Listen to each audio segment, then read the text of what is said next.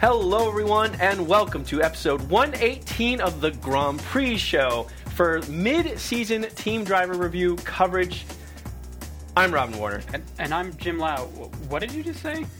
Oh, I said I'm Robin Warner. My name. No, I mean, but before that.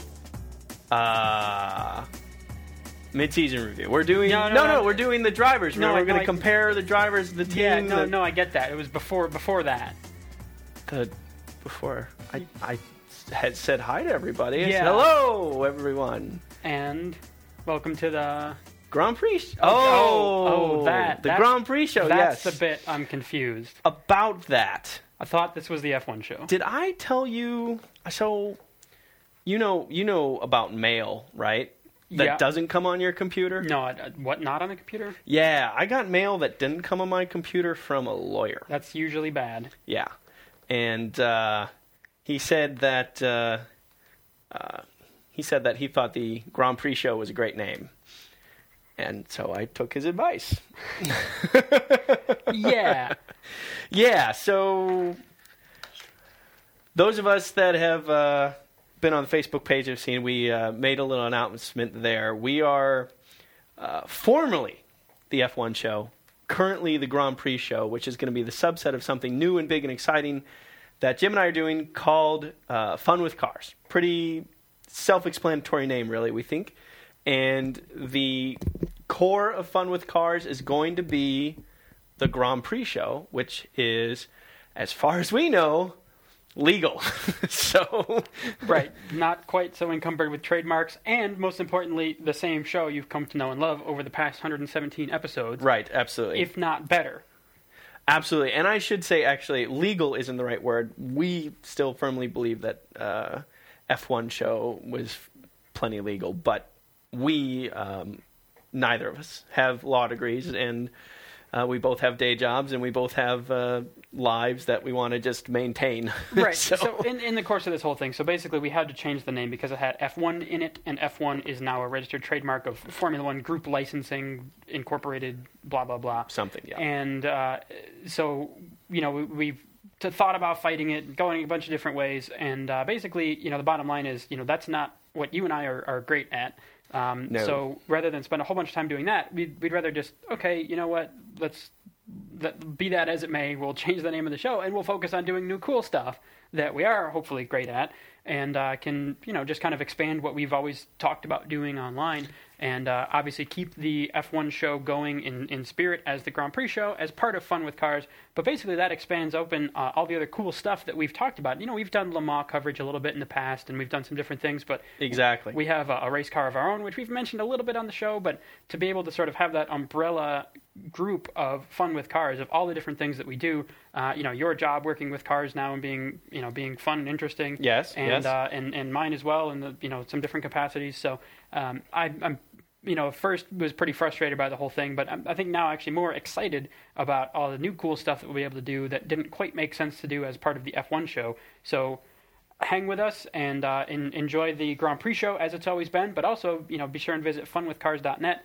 which is where you'll get to if you punch in f1show.com anyway. Right. But that's the new website for everything, and the Grand Prix show stuff will all live there, and basically it's going to be amazing. Right. I mean, it's still us. We're not changing who we are. We decided, we looked at this, and just like Jim described, it was like, well, this could be an opportunity because we have interest beyond Formula One. Formula One is hugely important to both of us, but we like sharing what we do, and this is a way we think to share what we do in a way that makes more sense to everyone, as opposed to trying to wrap us getting, when we get opportunities to take cool cars out on racetracks, if we want to post that fast lap or something like that, that's not really an F1 thing, for example. Or our Lemons team that we've put together that's been kind of behind, kind of something we've kept private up until now. That's not really a Formula One thing. So these are the type of things that we think and want to share with people, and that's where Fun with Cars is going to expand. But the Grand Prix show, part of Fun with Cars, is going to be very, very familiar to F1 show loyalists. That's right. And as we've done for the last couple of years, in the mid-season break, obviously you haven't heard from us as on the show since July. is that we like to go through and sort of just take stock of where everything sits now. Before it's not quite the halfway point of the season, that was a race ago, but basically in the middle of the season, just kind of see where everything's at, and I think basically we'll get onward with the show, talking about Grand Prix driving as part of the Formula One series. I think we're still allowed to say the words, right? I mean, we're not going to get sued for saying Formula One or F1 on the show. Not certain about that. Okay, well, if we were to describe open-wheel race cars, which are built for road course use and traditional European formula racing, specification that would be referred to by a number less than a value of 2. Yeah, I think it's we more could of probably like call it that. It's a type of car where the wheels are not enclosed by fenders. There's maybe some things like wings. Wings, careful there. That's, that's like a Red Bull thing. Man, oh shoot! Yeah. Can you say Red Bull? No. Ooh. Bovine. Rouge Bovine. Yeah. Inverted. So we'll keep the show. We're doing the show. You know what? Yeah. But the name is what it is. Yeah. The man wins that round. But ultimately, we're coming back and better than ever. And back to a subject that we've had a lot of fun with in the past, and that is comparing the drivers within each team all the way through the lineup, HRT through on to Red Bull. And spoiler alert. Oh, I mean, Red Bull's in first, but we didn't want to say that yet. I mean, people may not realize that. Anyway, because we've always talked about, right? Who's a better driver? Is Alonso the best driver ever? Or is Hamilton or whatever? And what if this guy were in that car? So the closest we can do is compare who's better than the other guy who essentially has the same car. And of course, there's luck and there's mechanical failures and some different things, but that's all kind of part of the deal. So we'll start at the bottom with the current 2012 standings as of right now, with 0 points on the board so far, and in their 3-year history or 2.5-year history, HRT Cosworth. Yeah, it's they're the hardest ones even within the team to really judge, because the car is so far behind. You don't see them as much in the coverage. You don't hear about them as much. They're not interviewed as often. They didn't qualify at all for the first round. Right. So, and it's hard to really judge. It's like, well, what was the car doing that day? Did someone have a bad car? Do they have a bad part on the car? But that being said, we're going to go with the information we have. And Charles Pic is a rookie. And drives for Marussia, not HRT. So let's talk I'm about so sorry. Pedro and Narain. Pedro, I'm one team ahead.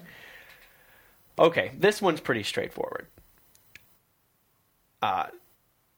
Karthikeyan's a great guy, right? I mean, yeah, but he's what he brings value-wise to the table is money, and he brings and sort of publicity, especially in his home country of India for right. the India Grand Prix and all the tie-ins there. And I'm certain that Narain Karthikeyan is a phenomenally good driver. I'm sure he's a fantastic driver, and that he would be very, very competitive in very many different races. And he would be more competitive in a better Formula One car. However, we've seen him in a few different Formula One cars, and he's never shown well. And it is definitely still true with Pedro de la Rosa here.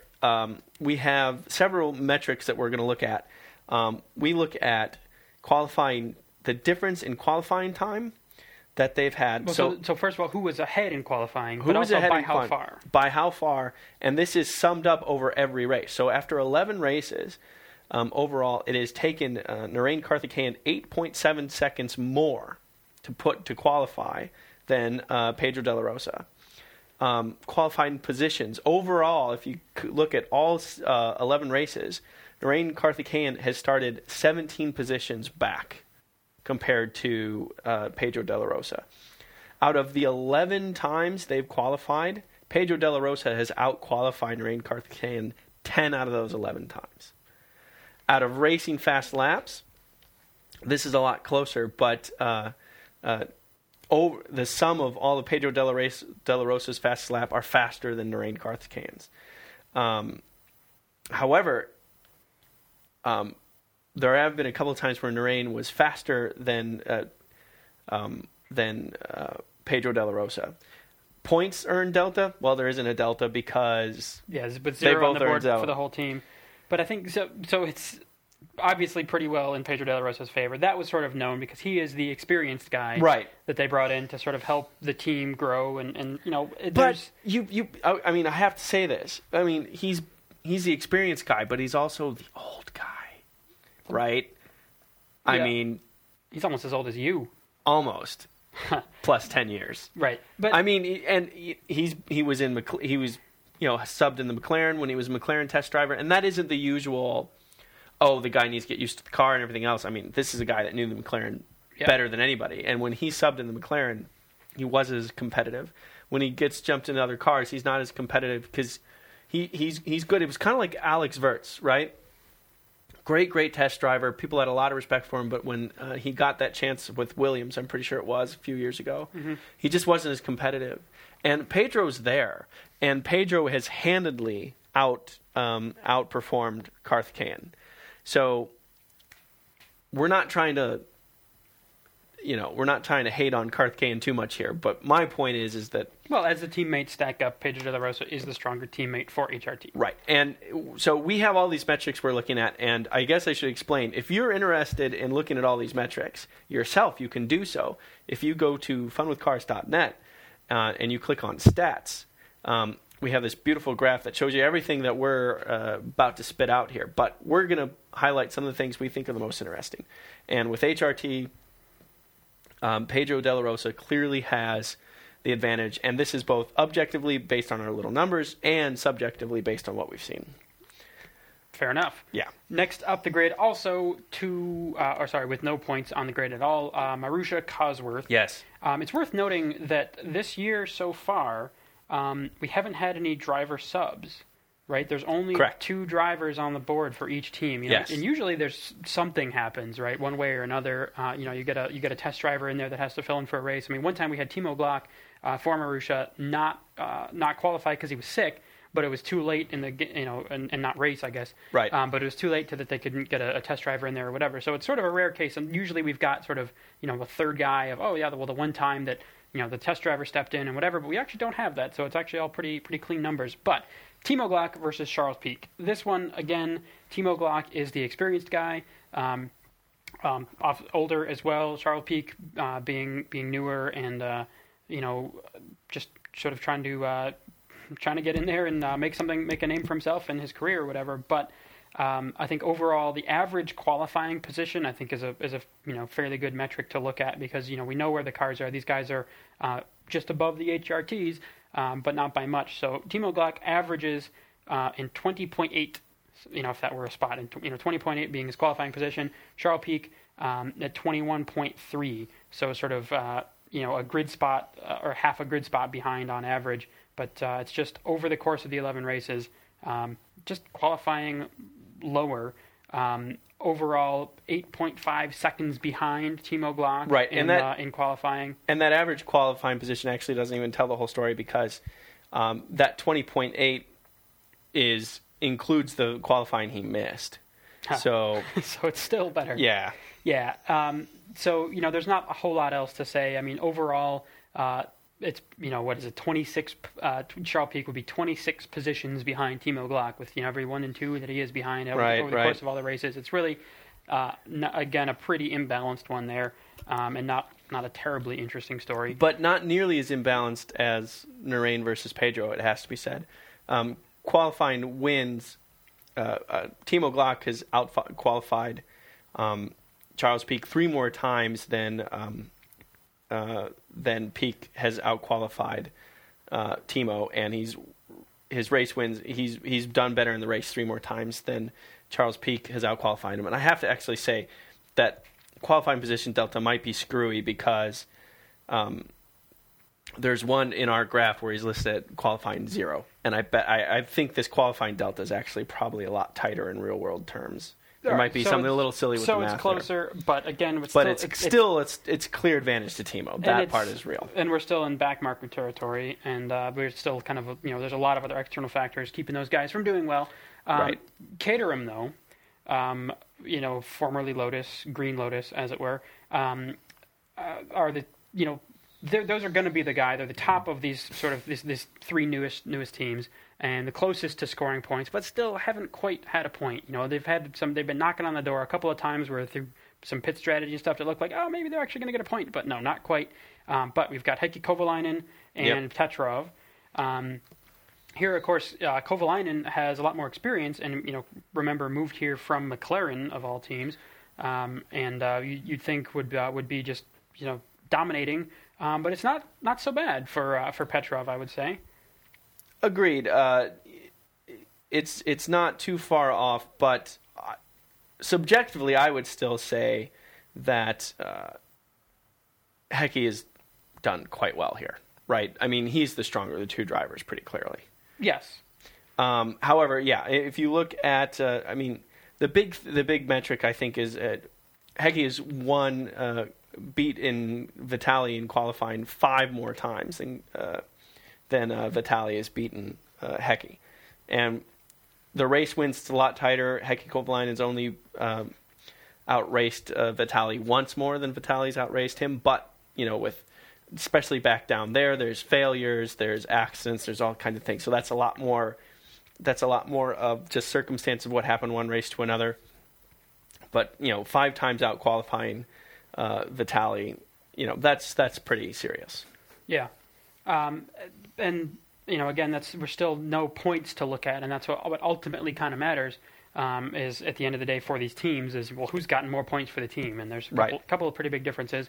So the next actually up, sort of, not necessarily a fall from glory from last year, but STR, Scuderia Toro Rosso, did a lot better than some previous years than they have so far this year. This year they've only got 6 points on the board, compared to the next team up, which has 46 points. I mean, they're above the bottom 3, but only just. And it's sort of a shame because they were a couple positions higher in last year's championship, and this is a big gamble, right? Switching out two known drivers for 2 brand new guys. So this one's a little bit more of a fair fight. 2 brand new, but Daniel Ricciardo does have that half season at HRT to fall back on, so he is not as new to Formula One as Jean-Eric Vergne. Sure. So again. It's a lot tighter in some respects, especially when it comes to race win and that kind of stuff. But Daniel Ricciardo has out-qualified Jean-Eric Vergne pretty handedly. 7 times more than Vergne has out-qualified Dan. Out of 11 races, that's a pretty big number. Yeah, and there have been some random moments of brilliance throughout the season, and of course the usual failures and whatnot. But overall... if you look at, I guess, the average qualifying position, right? Ricciardo at 13.6, which is into Q2, and Vergne at 17.4, which is sort of on the bubble or out in Q1. Right. So that, which sort of has been the story overall. It's every once in a while, the STR isn't, is sometimes the odd man out in Q1 and has been a couple of times over the course of the year. So, that one is, with a gap like that, pretty definitely Ricciardo, has the advantage there, I guess is what you could say. Yeah. I mean, it's not entirely fair. We have to give the rookies a little bit of a chance, but this is a much closer.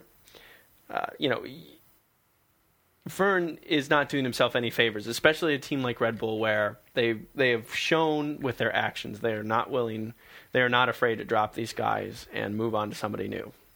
So you'd think, Heidfeld would be a good match for this team, right? Because he's only fast when he doesn't have the contract. So you'd think somebody like he could be like really, really good in STR. But hey, who knows?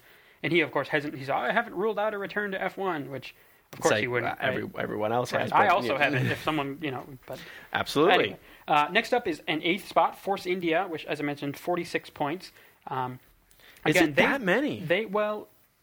You say so, but Force India did quite a bit better last year as well. I mean, they were sort of, knocking on the door of the top group, and now they're, sort of just above STR in terms of teams with points at all. But yeah, 46 points on the grid, and I guess we should say the point delta. If we look at, so we've got Paul di Resta and Nico Hülkenberg, of course.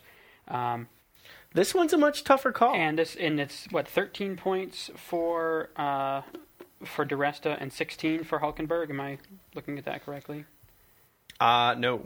Oh. I have 27 and 19. Oh, well, that makes more sense. Oh, there you go. Points earned. You've got so many acronyms on this. I get confused by your spreadsheet sometimes. Yeah. I need to make it more clear.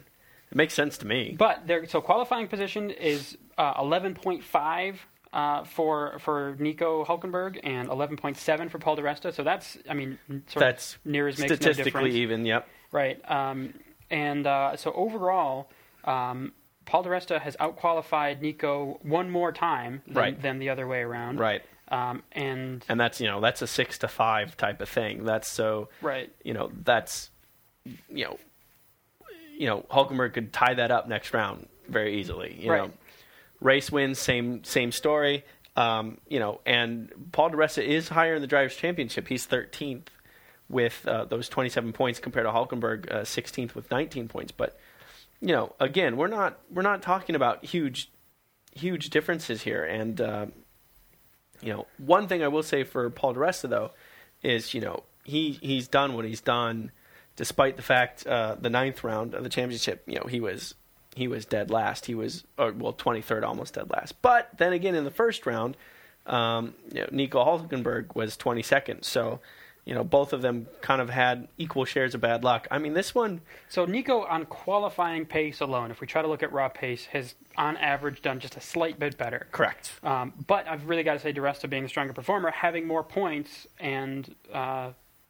Having more points and out racing one more time. Right. It's like the qualifying is one part of it, but what matters really is what it comes down to in the race. And so I think objectively we've got to say Paul di Resta being the stronger teammate, but ultimately it's still Force India's got budget issues they've got the money coming from Sahara now, but Vijay Mallya, we haven't seen nearly so much of him as we used to. Yeah. And there's been a lot of things of his airlines going bankrupt, and he's not paying bills for fuel on different things, and it's sort of like a little tenuous, I think, or a lot tenuous, I guess, as far as exactly how Force India, the team, fits into the rest of the Mallya empire and who's in charge of what there. So, none of that is helped by, it's maybe some cause and some effect, both, right, of the team not doing well, if there's a little bit unsure of money and sponsors and funding and whatever.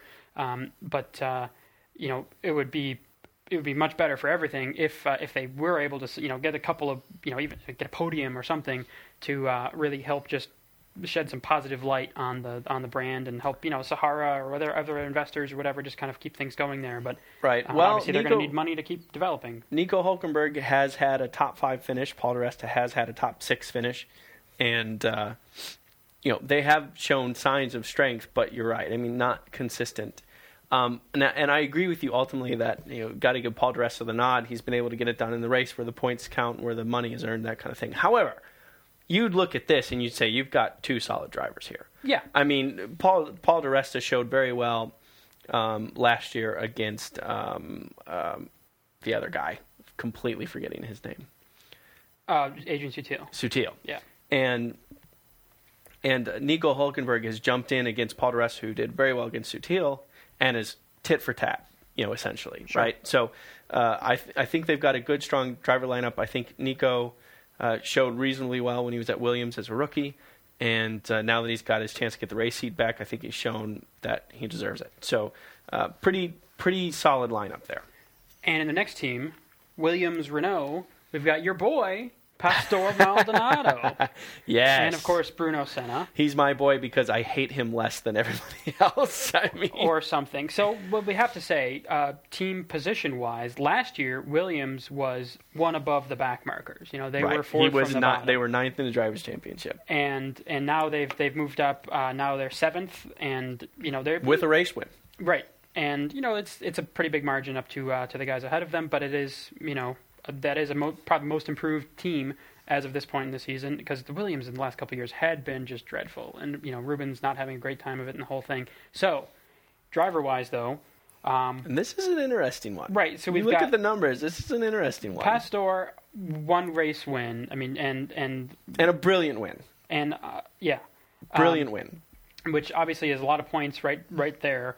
25 points right there, and average qualifying position 11.2 to Bruno Senna's 13.8. So over 2.5, 3 positions on average higher qualifying, which which has matters. translated to 29 positions ahead of Bruno Senna over the first 11 rounds. That's a pretty big number. Yeah, but in the race where it matters, obviously Maldonado has a win, and that matters a lot. But I was expecting Bruno would be way behind on points, and he's not. He's not. It's really something. 29 points, which means Pastor had 25 for his win and only 4 other points for the season. Right. And Bruno Senna has sort of little by little racked up 24 points over the course of the season, and has outraced, in terms of just where he finished, Pastor 3 times more than the other way around. So it's an interesting one, right? Because we haven't heard a lot of good stuff about Bruno Senna, but he's sort of been quietly back there. And just like you say, he's done.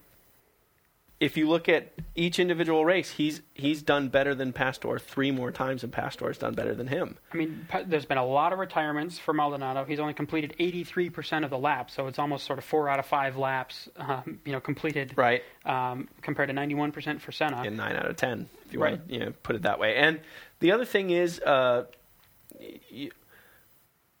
if you take out the race win, then all of a sudden Bruno would have more points and everything else. I mean, so Maldonado has that race win that he can lean on, and that's his. He earned it.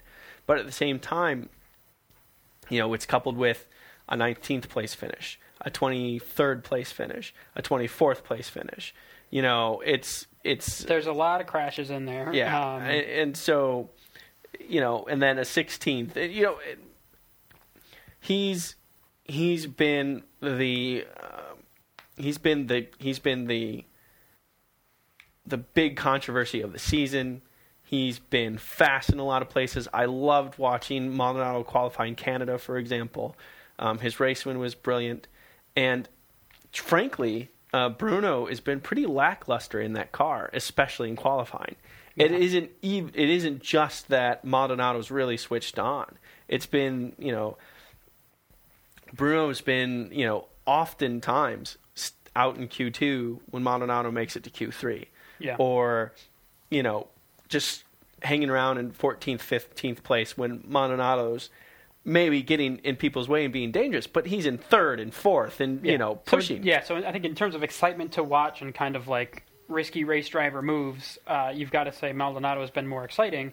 But in terms of, I guess it's sort of this mix, right? So Senna is better able to capitalize on a crappy grid position, but more likely to put himself in that crappy grid position. Right. Which driver would you rather employ?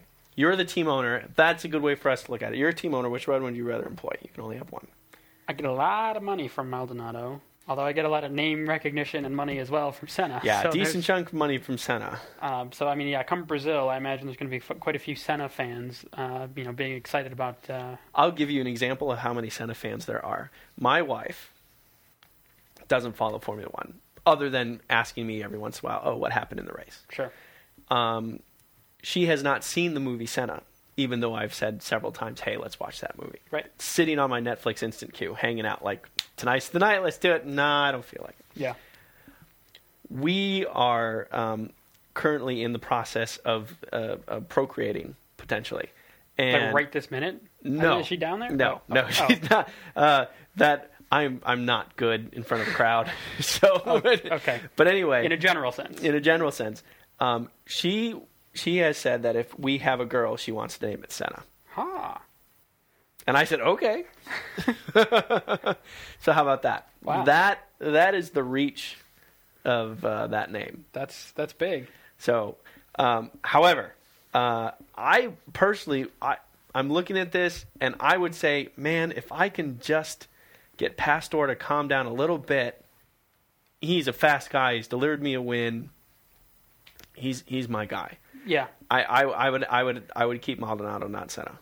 Yeah, can you get him calmed down though? Is sort of the thing, and I don't know. It's like because there's a couple things. Sometimes it's just a mistake, but sometimes it's like, is he even sort of looking at the situation the right way and thinking about points and thinking about being smart and thinking maybe I can make this work, and maybe you can, but probably you can't, and he goes for it and it doesn't work. It's sort of it's not just. Everybody makes mistakes. That happens, some more than others. But it's sort of like, does he have the right mindset, or does he have? It seems like he has the skills in general in terms of car control to like get a car around a track really quickly, and obviously qualifying position has shown that. But and certainly the will. Right. But is it, can that be controlled and focused in the right way? And I'm not sure. And Senna is maybe taking a little more of a traditional path of, he's not come out and been brilliant out of the gate or whatever, but still helping to get, he's not that far behind on points even without the win, and it's more consistent results, and could build up to be bigger over time, and cause less bad publicity for the team if there is such a thing, and sort of ill will among the paddock and all that. So I guess I would go the other way, and I would stick with Senna and sort of see that trajectory go forward rather than kind of this random squiggly line of results for Pastor, where every once in a while, it's amazing, but has lots of failures and lots of other issues. I was thinking about that, and I was kind of leaning that way, but then I thought there are two things that the dude's got a race win. You can't deny that. Well, but here's my two arguments against Senna. Because my argument for Senna would be, well, he's saving me a lot of money because he's going to the parts bin a lot less often, right? That's true. But Maldonado is bringing so much money to the table, you know. And we don't know what the numbers are. But we know Senna's bringing a lot of money to the table too, though. I mean, it's not like I doubt it. I mean, it can't be as much as no. It doesn't have the whole force of an entire country of Venezuela behind him. That's true. And oil money, right? But. So that's the one negate. And the second thing, I think, it's not necessarily easy to tame Maldonado, but I think ultimately it's easier to just tell a really fast driver. I think it's easier to teach a really fast driver to cool it a little bit here and there than it is to teach someone that isn't as quick to go quicker. Yeah. You know what I mean? That's the thing, is can Senna go faster? I think consistently. I think so. Next team up the list is Sauber Ferrari, who, of course, have not had a race win this year. Close. But, we've got Checo Perez as one of our boys, and, of course, Kamui Kobayashi. So, qualifying-wise, Kamui with averaging 11.5, and Sergio with 13.7, so a couple of grid spots behind on average. On average. But in race performances and overall, who's faster by how much, how often, it's 1-1, really. I mean, they're very, very close. Overall qualifying delta is that Checo Perez is ahead by a 15/100th of a second. It's very tight. So they're practically qualifying the car the same way. Checo Perez has outraced Kamui one more time than the other way around. So this one's an interesting one. I mean, overall, and I guess I mean, for this one, I'm going to kind of go to your method and say, Perez has brought in more points. 47 points to 33. Yeah, and I mean, I think what you've got, too, is if you look at it, if you look at Perez, he's got the second place in the second round, which was that brilliant drive. And he's been on the podium a second time. He was third place round 7, which was, that was not Monaco. Was that Britain? I don't remember round 7. Jim and I have terrible memories. Canada. He was on the podium again in Canada, 6th place in Germany, round 10. And pretty... So it's like overall, he's had strong performances. He's had some bad performances. He's got some bad qualifying, which has brought up his average, but completed more laps than Kamui, and I think we can agree that, especially being as new to the sport as he is. And I mean, it's unfortunate that he had to steal that ride from you, but at least he's taken it and done something with it. And it kind of is what it is. But all that said, you got to look at Kamui's numbers, and Sergio gets a lot more attention. But you look at the numbers, you're like, Kamui's done some good stuff, and when Kamui's switched on, he's good. Yeah, he's got random moments of brilliance as well, but it's like his random moments don't come as often. Yeah, and it's like maybe to get from 10th to 9th or something, but it's not, hasn't ended him up on the podium with all the way the strategy is managing the tires. Like, there's definitely been some good passes and some sort of cool ballsy maneuvers and all that, but I think overall, I got to say, Checo Perez and being right. He has not gone out on the podium, but he was fourth. He was 4th place in Germany. Right, which is not on the podium. It's not on the podium, but I'm saying he's had some strong finishes. He's been fourth in round 10. He was 5th in round 5. I mean, some good, strong. He qualified 3rd in round 3. I mean, he's had some strong performances, and he's a demon on the brakes. Right. And, we don't. There's no American driver in F1. There's no Canadian driver right now with no Villeneuves in the sport and whatever. So, Checo Perez is, our next local hometown guy. Yeah, I guess that's true. And if that helps us... certainly the same continent. If it helps Mexico get a Grand Prix, which is on our time zone and it's more local to us than a lot of other ones, whatever, there's a lot of cool stuff, especially if he ends up moving to Ferrari or who knows what. Yeah. Then, I'm rooting for our boy there, right. And Checo Perez. And, you met him from forever ago and raced against him and beat him and all that. There's a lot of cool history there. Yeah, no, for sure. And we agree that if we had to pick one, we would pick Sergio. But I guess that's another team where you can say, I'd be pretty happy with both drivers. Yeah, fair enough. Next up on the list, with probably not the position they wanted to be in this year, but at fifth spot, is Mercedes. Yes. 106 points. So now we're getting into some pretty serious points earned and all that. Yes. And this is sort of I would say sort of the top 5, but really it's the top 4. And Mercedes is just kind of in between the top guys and the rest. And even, just not terribly, people thought, okay, because, Nico Rosberg got the win this year. Yep. His first one in like a 5 or 6 years or whatever it was. In China, all worked. The temperatures and the tires, the whole thing just really worked brilliantly for Rosberg. And we're like, okay, Mercedes is back, but then just... And that was after a 12th and a 13th, to be fair. So would Mercedes be in 5th if Michael Schumacher didn't have the worst luck in the world? You look at the graph for Schumacher. It's bad. Well, laps completed. Race finishes. 20th. 24th, 22nd, 24th. It's not brilliant. He's completed 71% of the laps compared to Rosberg's 100%. Right. Pretty much all of them. So right, with better. Is it luck? Is there something? One of Rosberg's guy who's working on Schumacher's car and just messing with stuff. It's like how you can say it's luck, but then you sort of see a pattern, and I don't know if. One of Schumacher's friends is in there, and he's some really old guy trying to tighten parts on the car, and they're not working. Or I don't know what's going on there. It's like it seems like it's hard to explain that just with luck. But right, it's been a lot of failures.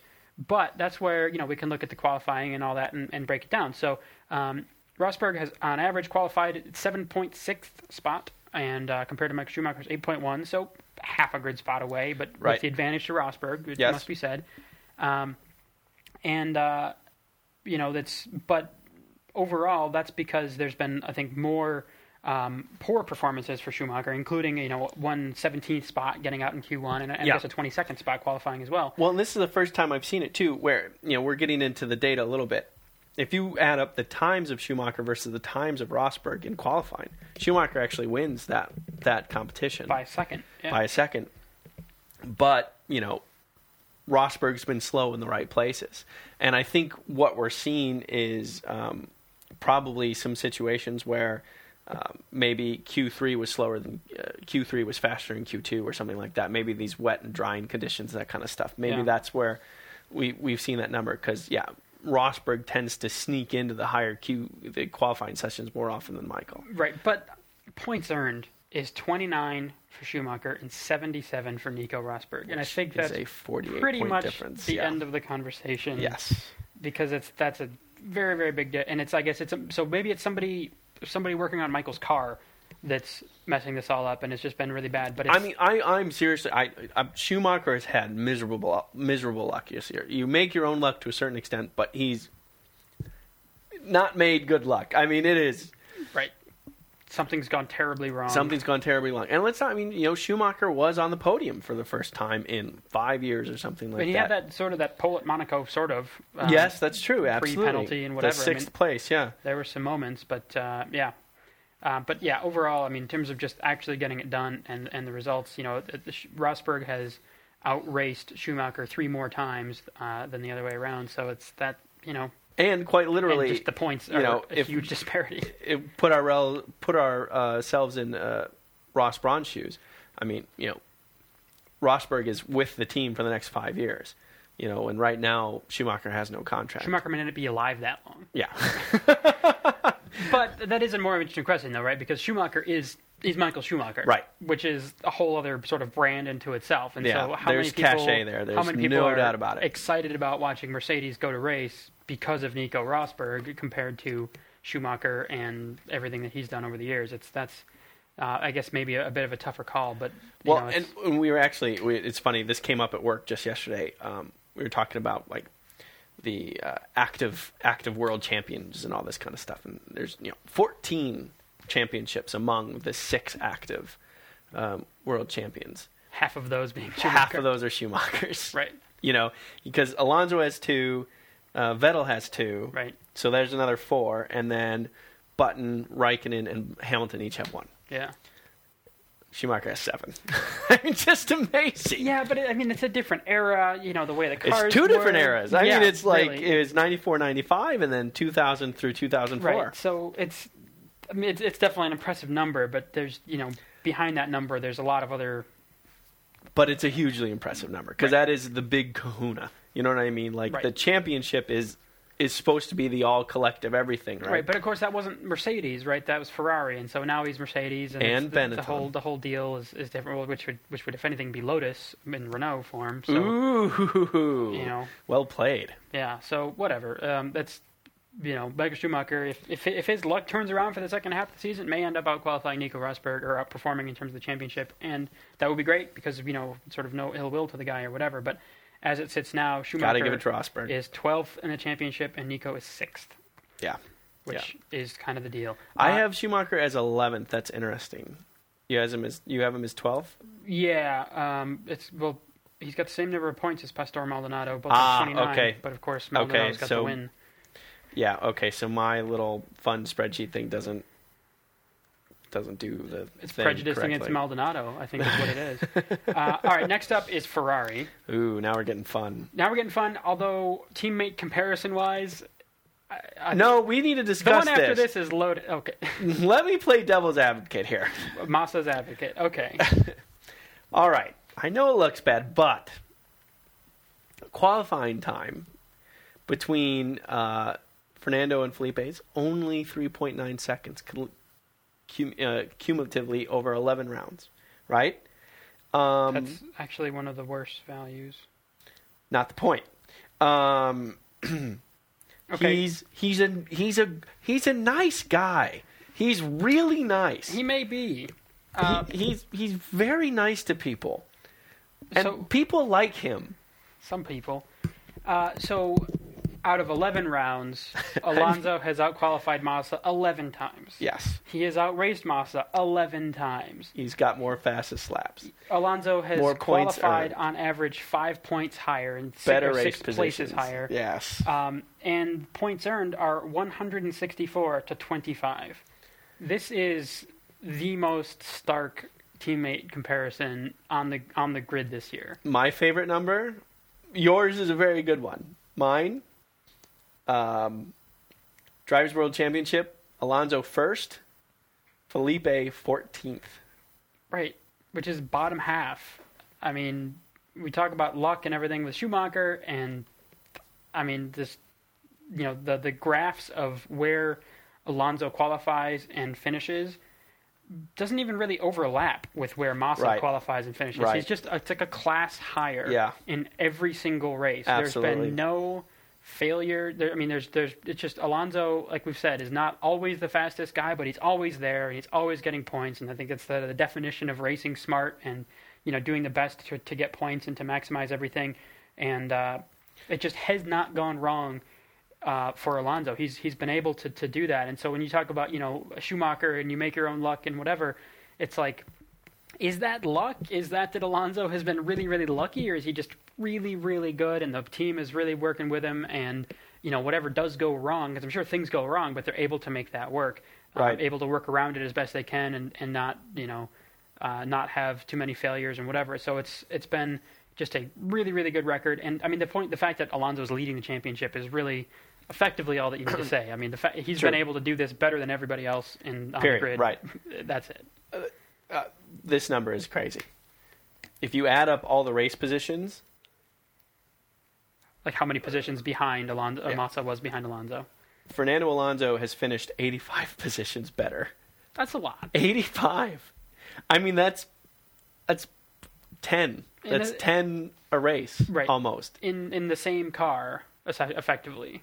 I mean, that's bad. That's amazing. Yeah. So, Alonso. So, if you were team owner and you could only pick one. Yeah. Yeah, okay. And like I said, so Ferrari is fourth in the championship, but this is where they're really close. I mean, there's actually only 4 points between second, third, and fourth. Yes. Right now, Ferrari is at the back end of that because they've really only got the one strong driver in terms of getting points, but that's Alonso. He's leading the Drivers' Championship, so it's 189 points for Ferrari. Right in front of them is Lotus, formerly Renault, but Raikkonen Lotus, black and gold Lotus, as it will. With 192 points, only 3 points ahead, and then McLaren is only 1 point ahead of them. So let's talk Lotus for a second. This is another very big improvement from last year, obviously. Last year they were behind Mercedes and whatnot. And this one's Ferrari. interesting. This one's quite interesting. So qualifying-wise, Romain, on average, qualifies in 6.7th position, if you will, and Raikkonen 8.4. So Romain ahead of there. And Romain is out-qualified Raikkonen 5 more times than Raikkonen's out-qualified Romain. But pretty impressive. Especially early on, Grosjean had lots of failures, lots of early race retirements. He's only completed 7 out of 10 laps this year. Raikkonen has done 100%.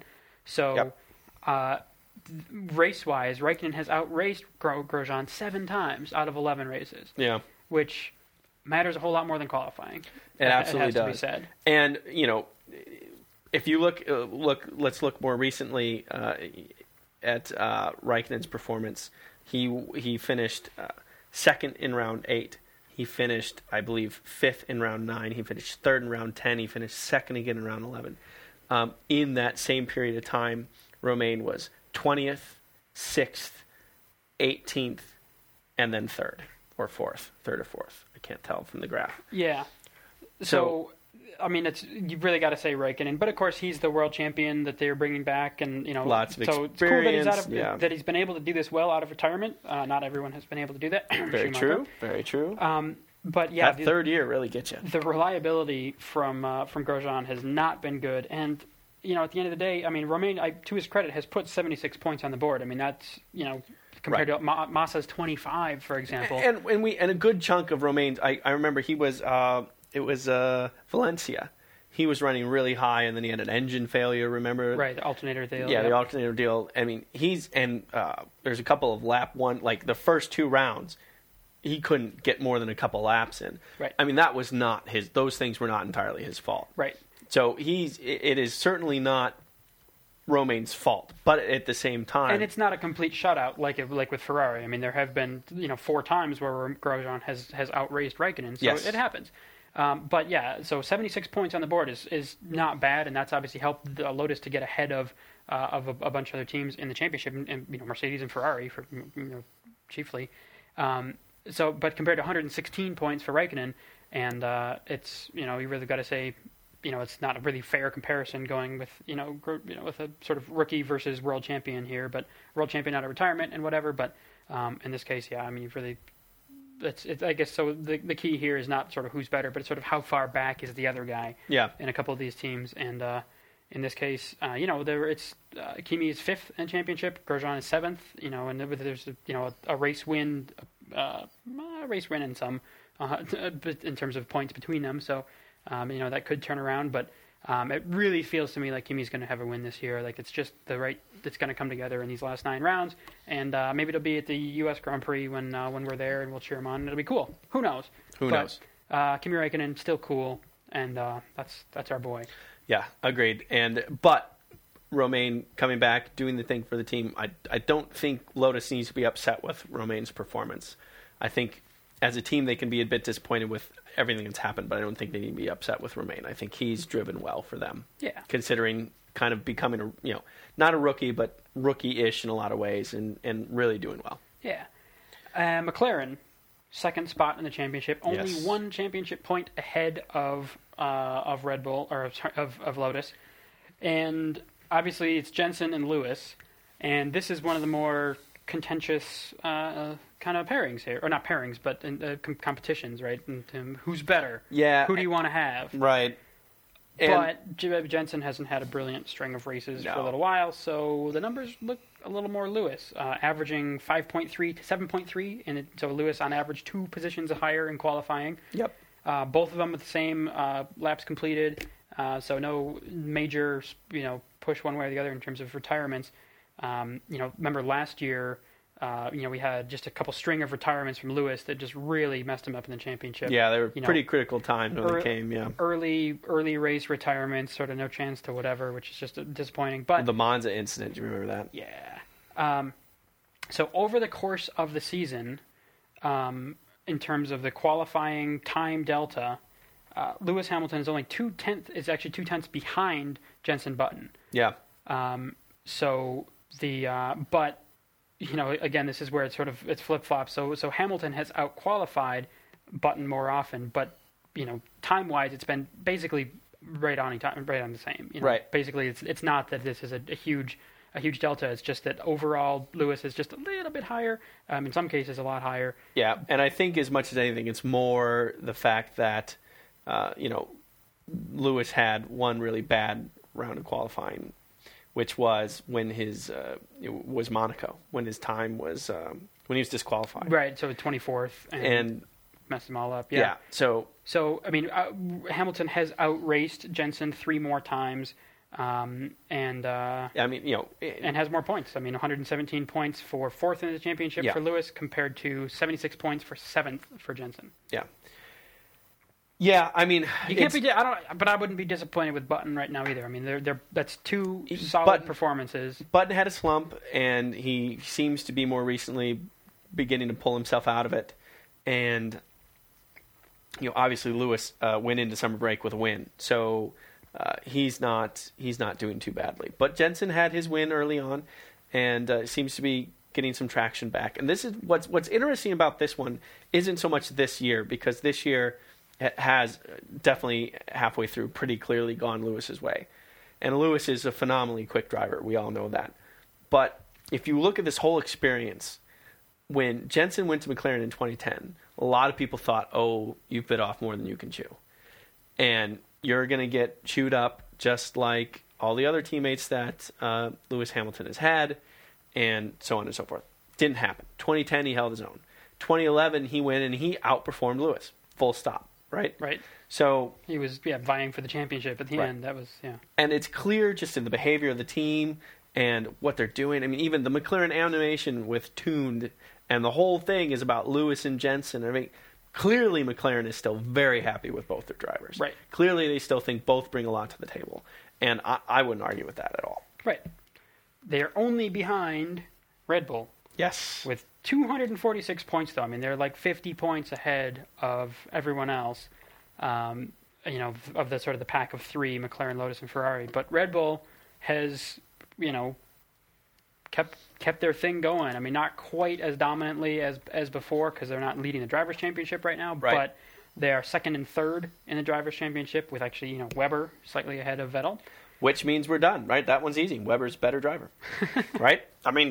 Clear as day. So this is where, because this is a really close driver pairing, where on average Vettel has qualified two positions higher than Webber. Right. 1.8.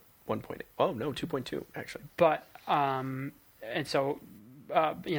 Vettel has outraced Webber only once. But Webber is ahead in the championship, only by 2 points, but that's 2 points, and he's ahead. So it's Webber with 2 wins, Vettel with 1, but Vettel has 3 fastest laps. So I think what we can certainly say, as we know from last year as well, Vettel in terms of getting a car around a racetrack, ridiculously fast, with whatever car he's got underneath him, which is usually a brilliant one.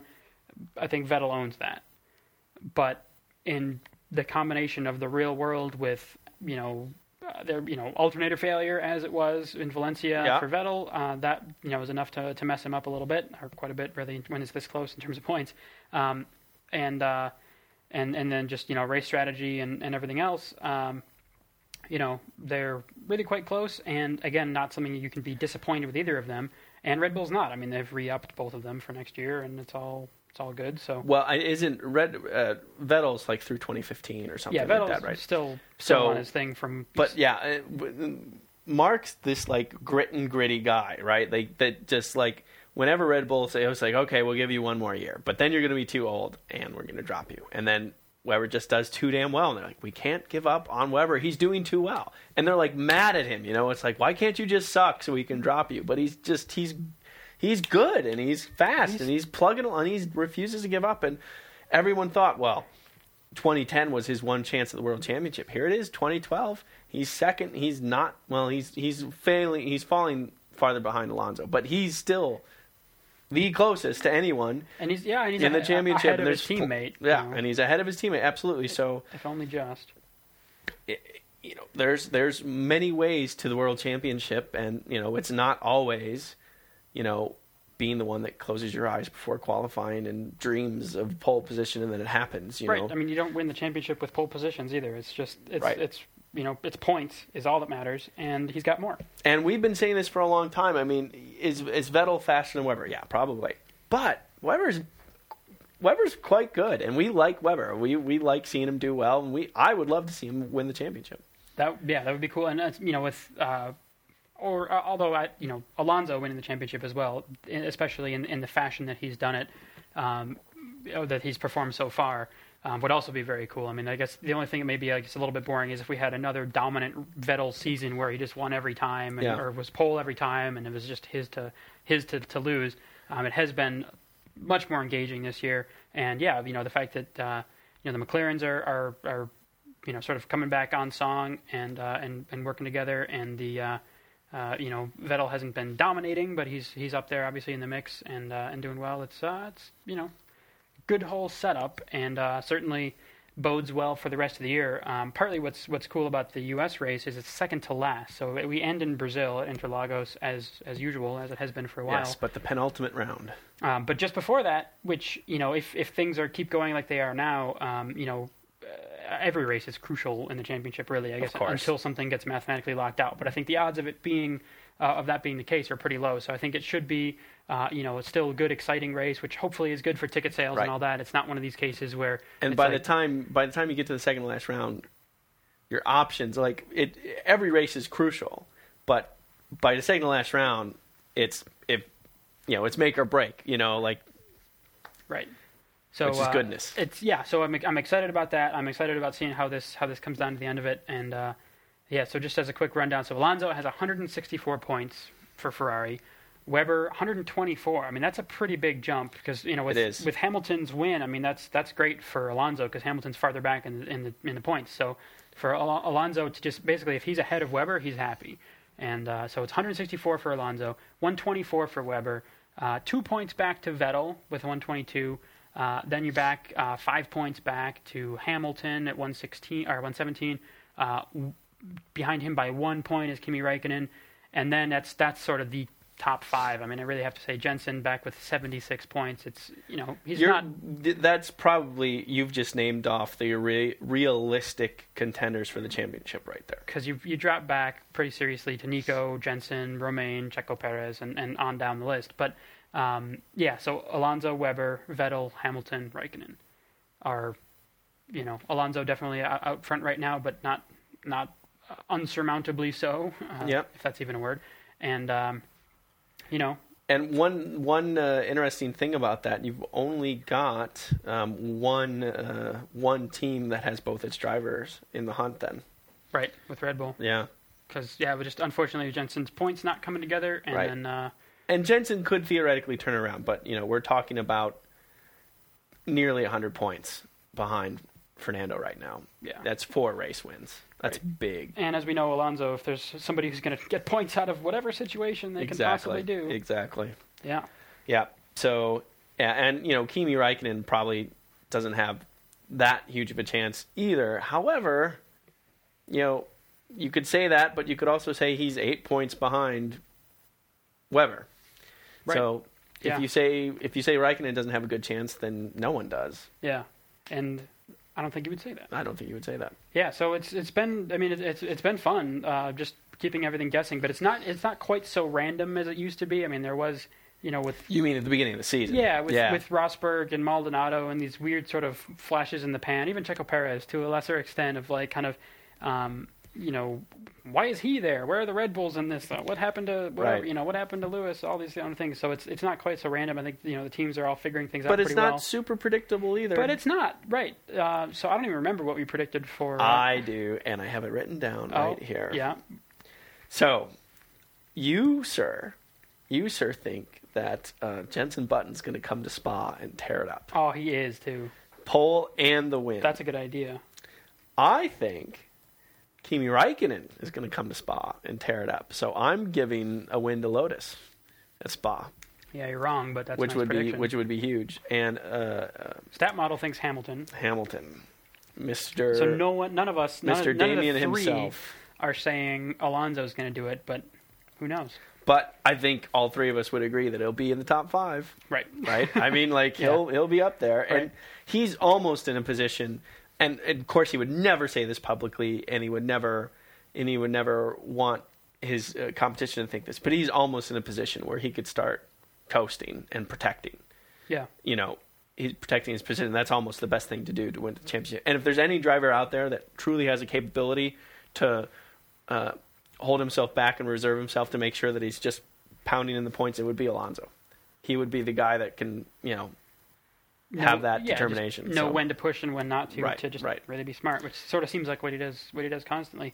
I also want to mention, as far as outside of the Drivers' Championship, but David Coulthard seems to have like one of the cooler jobs going right now. Right, so he's obviously a commentator for F1 in England with BBC, and I don't know if it's with Sky as well or just BBC or whatever. But Red Bull has been doing lots and lots of videos and street demos and all kinds of crazy stuff.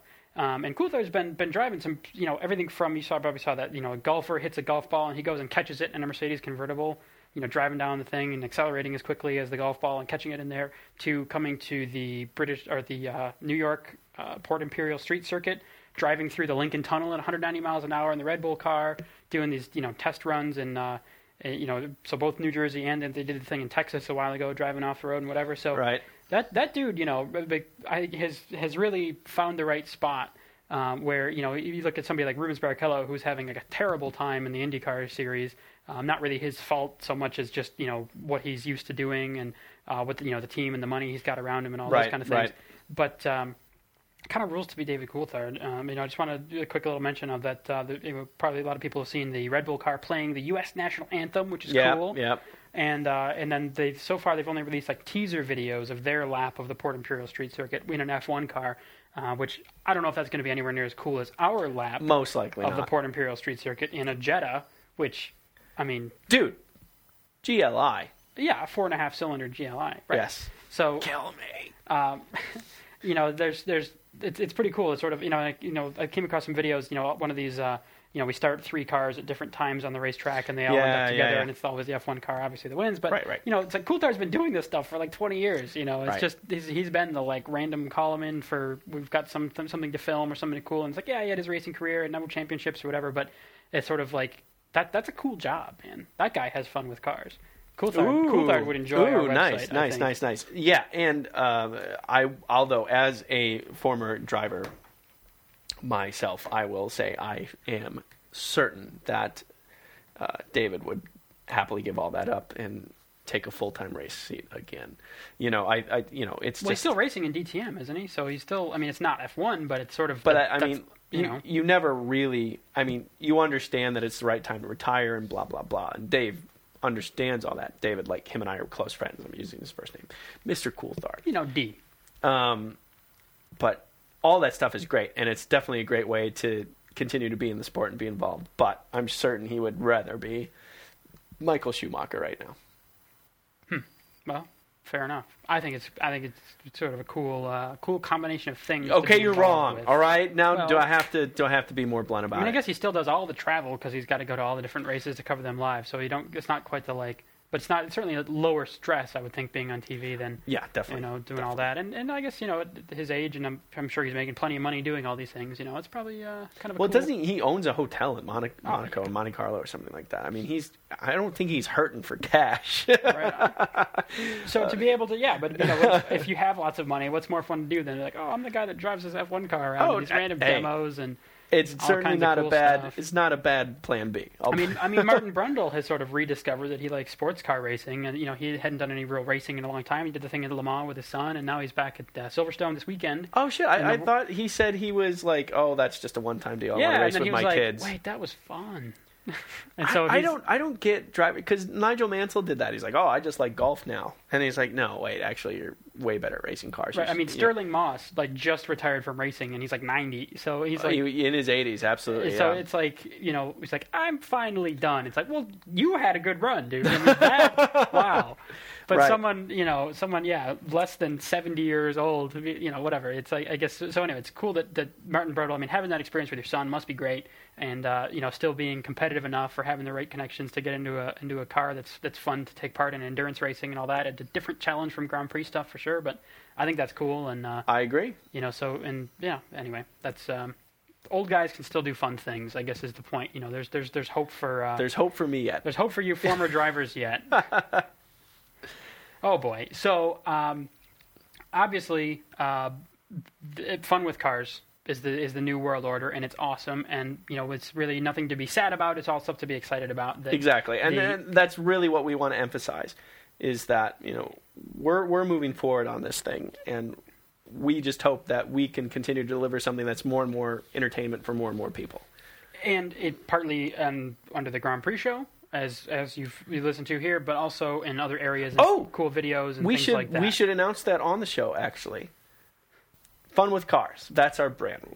That's something you and I are both super excited about. Right. However, the podcast that we do for F1 Racing News, currently called the Grand Prix Show, that name could potentially be changed. That is not set in stone, as they say. That's just sort of one area. So it's the main area right now, certainly, and probably will always be the main thing in terms of what we spend our time for the foreseeable future. But and so from the ashes of the F1 show comes whatever, the Grand Prix show. So if you have a brilliant idea for what that ought to be called, then visit funwithcars.net.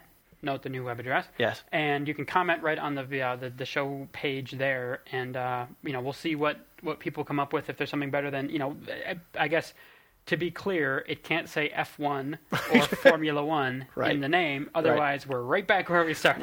Right. We need to be careful there. And we are going to go ahead and, with all due respect, rule out 2 guys in a V10. 2 guys maybe, but 2 Yanks in a V10. Oh, is that what it was? Was one suggestion. 2 Yanks in a V10, yeah. We appreciate the input. We are taking a slightly different route at this time. But no, so that has a couple of implications as well. So the F1 show T-shirts are, of course, collector's items, as they're sort of a black market item now. Yes, and there's definitely a fixed quantity of them that probably will not be increased. Right. And they are, believe it or not, despite the fact that they are now collector's items, on sale. Right. So as part of the, getting in while you can on the F1 show heritage. I mean, we had 5 years plus at this thing. That's F1 true. show is not quite a flash in the pan. I mean, we started this 2007. Long before F1 was trademarked, and we had any way of knowing that this would be an issue. I mean, I guess we kind of thought it might be in time, and time happened, and here we are. Yep. So it's now amazing that whole time thing. Now it's changed over, but yeah, I mean, there's a lot of history as the F1 show, and that doesn't just disappear. So I'm still gonna maybe stick it to the man and wear my F1 show shirt to the Austin race and see if I get kicked out or not. I don't know, but it's there's a lot of fun there. But yeah, if you want to get on that while supplies last, because in a matter of time the F1 show will cease to really be a thing anymore, in lieu of the new Grand Prix awesome sauce. I like you made with your hand, you made like an imploding black hole-y thing. Kind of. You're the only one who gets the advantage of that. But yeah. And I will say we are already out of small sizes, but medium through double XL, we still have some. But yeah, visit funwithcars.net. You can click on the F1 show T-shirt on the right side, and this isn't token 5% off. We're talking like real savings here. Right. This is just over half price or whatever. So it's get those while you can, and they're collectible on Awesome Sauce now. And feedback at funwith. It's so hard to not say the right thing. Feedback at funwithcars.net. All the old stuff works for now, but let's try to all get used to the new web address. Right, exactly. And we will be back in a week. Am I correct? That is right. So we've got Spa coming up. Always a favorite, and I can't imagine it being a lame race. So. I think. Oh my God, we should have waffles for dinner. Ooh, Yes. Yes. Right. I like that. Done. Or that fried chicken thing with the Leuven waffle, and it's got the sauce in there. Oh, the Belgians. Oh, I like it. Anyway. Yes. So yeah, it's gonna be a podcast from Spa. That's gonna be cool. And then we kind of get kicked back into the season here pretty soon. So you'll hear from us again soon. Thanks for sticking with us through all the sort of the legal nonsense and all that. And as always, feel free to visit funwithcars.net. You can comment on the shows and everything right there. You can find links to our Facebook page, Twitter account, all that kind of stuff right there. And we'll see you again in a week. Until then, I am Jim Lau. And I'm Robin Warner. And remember, always have fun with cars. Did you see what I did there? Did you see that? That was so lovely. That was awesome. That was beautiful. Oh, I'm so good.